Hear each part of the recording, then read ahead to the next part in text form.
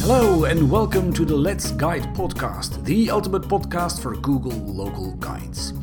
You're listening to episode number 9 and the topic today is local language categories. The list of categories that you can use in Google Maps is of course designed in English, and the category names are then translated for use in the other languages. So what is different about these local language categories and what should you pay attention to when using them? Before we dive into the context, I want to please beg you to take into account that I only know European languages myself, so apologies in advance if some of the things said here make no sense for example, Asian or African languages. And feel free, of course, to add your comments. I will share the contact details at the end of the episode, as I usually do, and of course also include them in the show notes that you can find on the letsguidepodcast.com website. I want to also point out that I have no official affiliation to Google or the Local Maps team. I'm just a local guide like most of you. Everything you hear is therefore my personal interpretation of things. This episode is recorded at the mid of July 2019, and the situation you will hear described, including a lot of numbers in today's episode, is of course as it is today and might change at any point in the future. Let's get started! On Google Maps, every place or point of interest, as it is commonly referred to in the Local Guides program, so every place has a category because it's one of the mandatory fields. It describes what the main business is or the main function is of the point of interest. Let's say bakery or dentist, primary school, whatever, that's the category. Those categories are originally designed, or the list of them is originally designed in English, as Google is of course an American company. And that shows directly in the full list, because one of the main differences between the original English list and the list of categories available in other languages is that there are fewer of them in the other languages.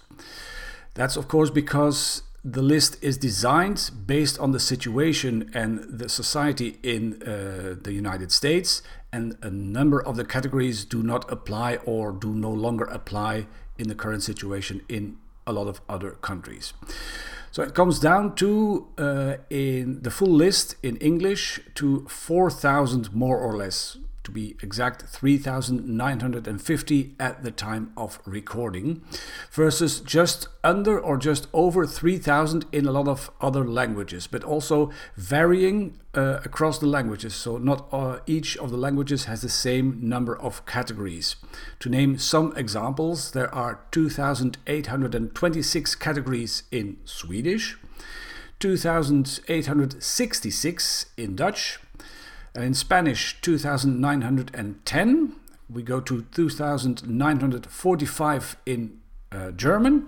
And finally, our friends in France or the French-speaking countries are more lucky because they have 3,148 different categories at their disposal. We'll get more into detail on that later on. As some of you might have experienced yourself already, the translation of categories is sometimes quite problematic. There are a number of reasons for that. The main one is there are different ways, of course, that life in general or society is organized. An example can be where, in which kinds of shops is alcohol sold? Where is it legal to sell it? In continental Europe, for example, alcohol is simply sold also in supermarkets. In other countries, like US and some other countries, there's much more stricter regulation. How is the educational system organized? There are categories referring to different types of schools, and in a number of countries, the system or the way those are divided, the types of schools, is different than in other countries. The result is that there are different uses of the categories because the concepts behind those category names are interpreted in a different way. Another reason that can lead, or another point that can lead to problems, is that corresponding terms in the different languages are often quite close but not identical. An example here is the category grocery, which is translated into German as Lebensmittelgeschäft, which is literally translated a place where they sell goods to live. This is then interpreted by the German speaking people, it seems, also as, for example, supermarket, because an entire chain, and one of the biggest chains of discount supermarkets in Germany, Aldi Süd, all of those are marked as Lebensmittelgeschäft. So if you translate it, or if you switch to English interface, you will see those as grocery, while they are quite clearly a discount supermarket. So, as is often the case in international contexts, the translation, it's often not just translation, but also a need for localization. But that's a discussion which really often pops up in international context. The differences between the versions of a language, that's my next point I want to address. Because within one single language, which is used in different countries, there can be differences between the versions of those languages. Let me give a few examples for those I have now just confused quite immensely. Dutch. It's spoken in the Netherlands, but also in the northern part of Belgium.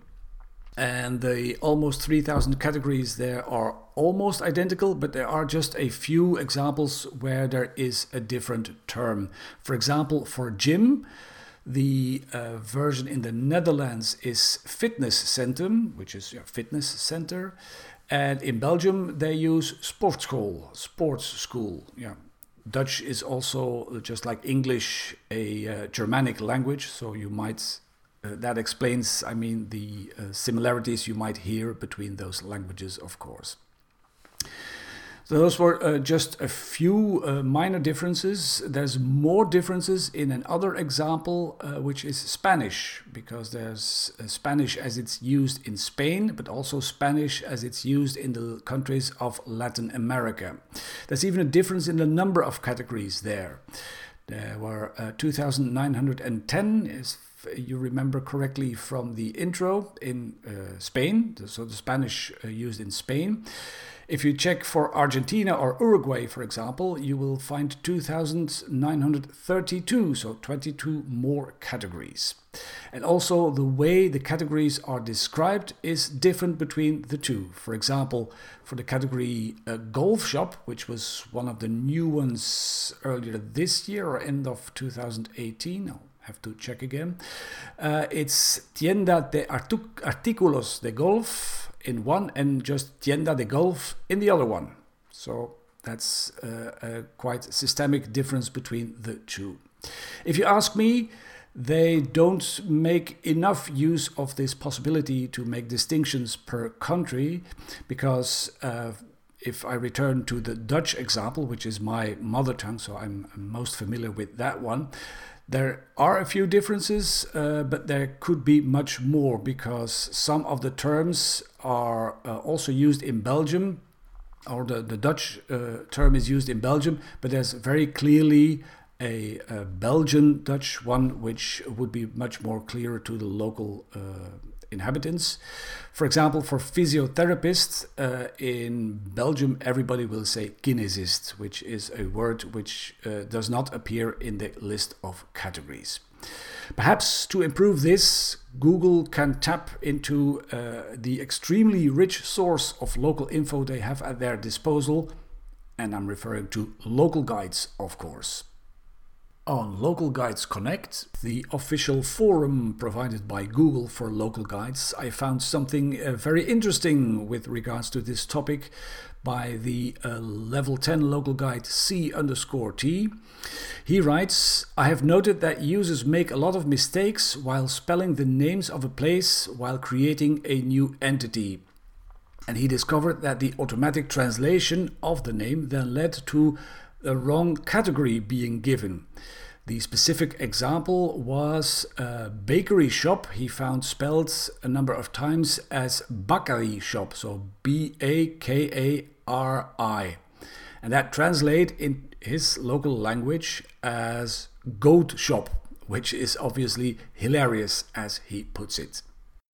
And if you think there are never problems with the English categories, well, think again. Those can also be quite problematic. A good illustration is the category pharmacy. That was missing for a while in the selection list. Well, it was still there around as category, but with your interface in English, you simply could not select it. There was a workaround. You could switch the screen language to another language you know, and then select the category there. For example, French, pharmacie, it was in the list. If you switch to German, Apotheke, it was there. So you could select that category in the other language and then switch back to English, and you would see, okay, the point of interest was marked as pharmacy.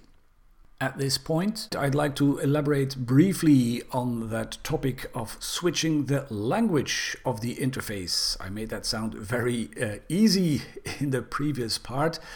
Let's dig into that, because there's different ways of doing it depending on which platform you're on, the desktop or Android. Those two I can explain to you.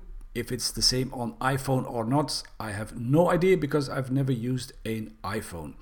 Perhaps that's a good topic for an upcoming episode. What are the differences in functionalities between the different platforms? But then I'll need assistance from one of the listeners with a iPhone. Yeah, just leave a comment if you're interested, of course. On the desktop, you can switch the language within Google Maps itself. You just go to the hamburger menu, which is the 3 horizontal stripes in the top left corner. You open the menu and you just select language. It's one of the options, and select one of the languages in the list. It's quite a long list. On the mobile device or on Android, it's not possible in the app. You need to make the switch of the language at device level. So you need to switch your entire phone to another language. Sounds radical, but is quite easy in fact. You just open the settings and there you go to the system menu item, which is the info icon. There you select languages and input, the globe icon. And in the list you then see, you can just drag and drop a language you want to the first position, and within a second or two the entire device will switch to the other language, and also everything in Google Maps is then in that language. Should one of the languages that you want to select not yet be listed in the list, there's an Add Language button that you can simply use to download or install another language, and that's also really easy. Another challenge when it comes to categories and using them with another language than English as your interface language in Google Maps is that some English categories are not translated but still show up in the lists if you're working in another language, which seems nice. You could still select it, but is quite problematic to use them, because often if you use one of those English categories, the category will not show up when you use maps in the other language. So you select the category and then you go back and you will notice that the category field is simply empty in the other language. And that is very annoying, of course, because then it says add category as if there's no category at all for this point of interest. So be aware of that. And that's especially the case when new categories are added. It usually takes up a few weeks before they show up in the translated versions, but it seems that it can also take months, because the latest bunch I reported or I found early May, and we're now mid-July and they're still not available. So problematic, if you ask me. It's also not always clear why certain categories are translated and others are not translated. Let me give some specific examples. There's the category dog sled ride service. Well, clearly this is not needed in countries where there is no snow.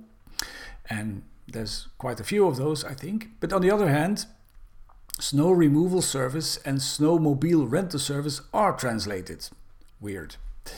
Another category is labeled EFTPOS equipment supplier, and that stands for electronic funds transfer at point of sale.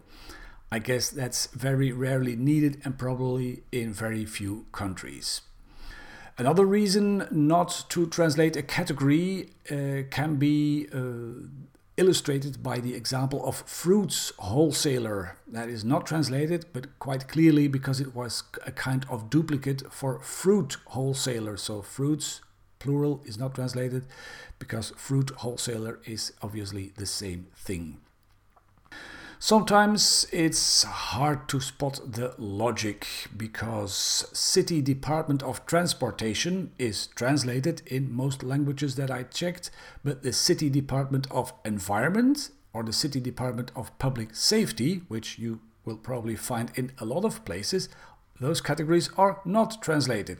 Same goes for the Municipal Department of Tourism, is translated, but not so for the departments of sports or culture. Weird, if you ask me. As I said at the beginning of the episode, there's about 1,000 category difference between the original English list and the translations. And in some cases it definitely makes sense to not translate them, but in other cases it would make sense. An emergency locksmith service. Well, if you ask me, people forget their keys all over the world, so would make sense to translate, I guess. Fireworks supplier, also not translated, but as far as I know, people celebrate all over the world. Another one is glass cutting service. Glass needs fitting in non-standard shapes everywhere, I guess. Jewelry manufacturer, also not translated, and neither is medical equipment supplier. To my knowledge, that can be found everywhere too.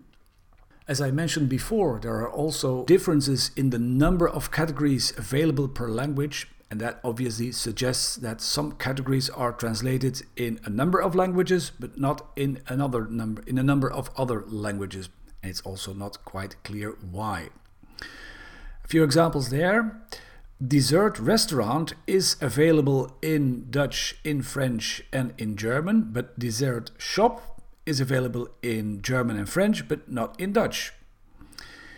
University faculties. The faculty of law is available in all languages I checked, but for example, the faculties of pharmacy and psychology are available in French, but not in German or Dutch.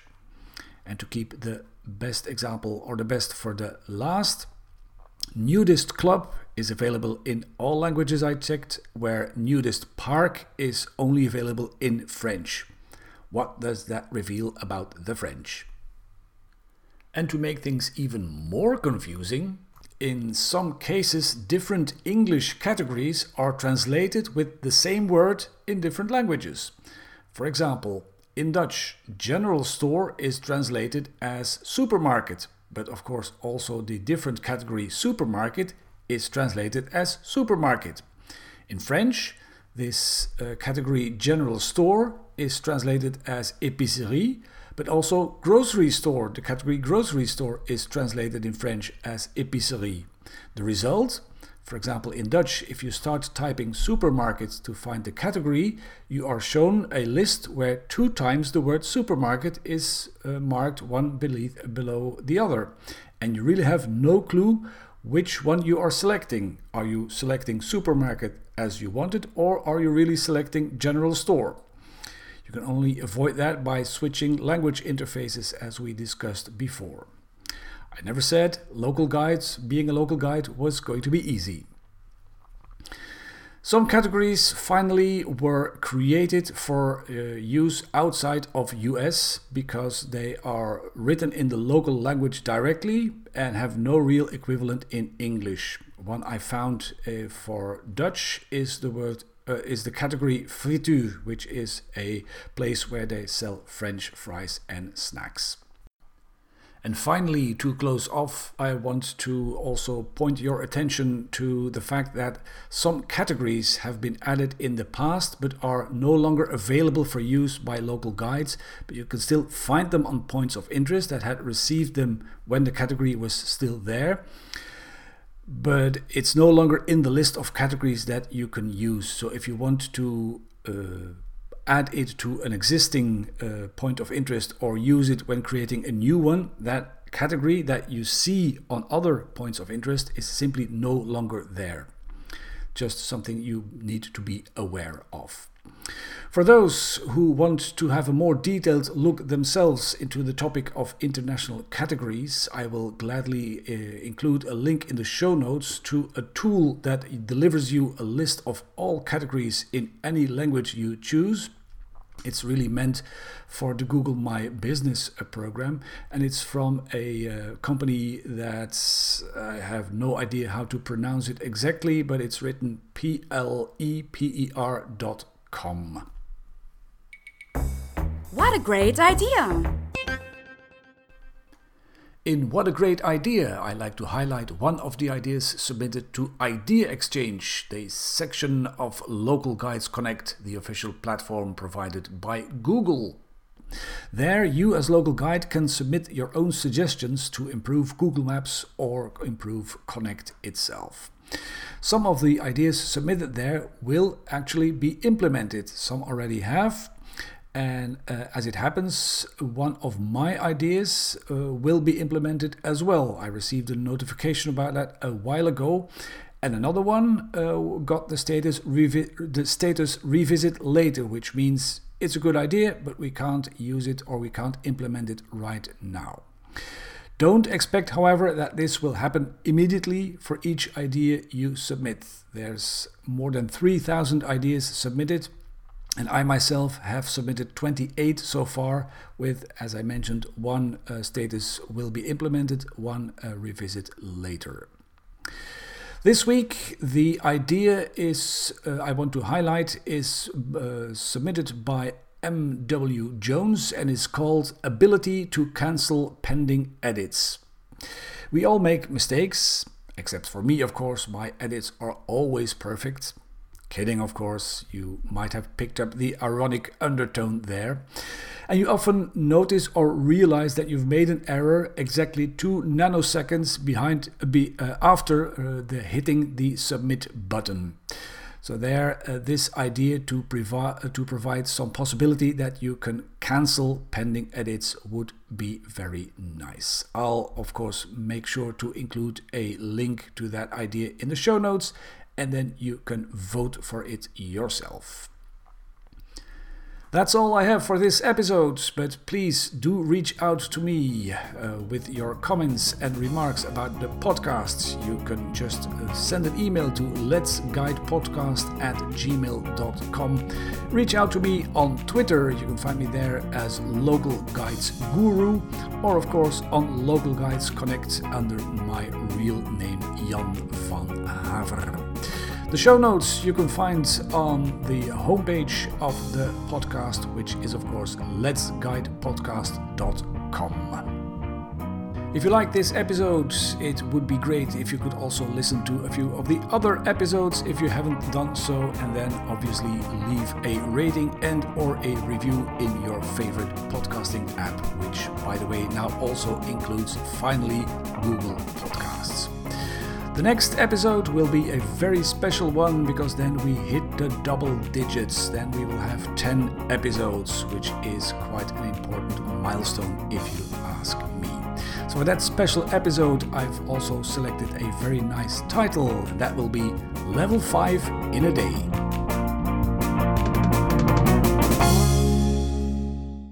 Game over.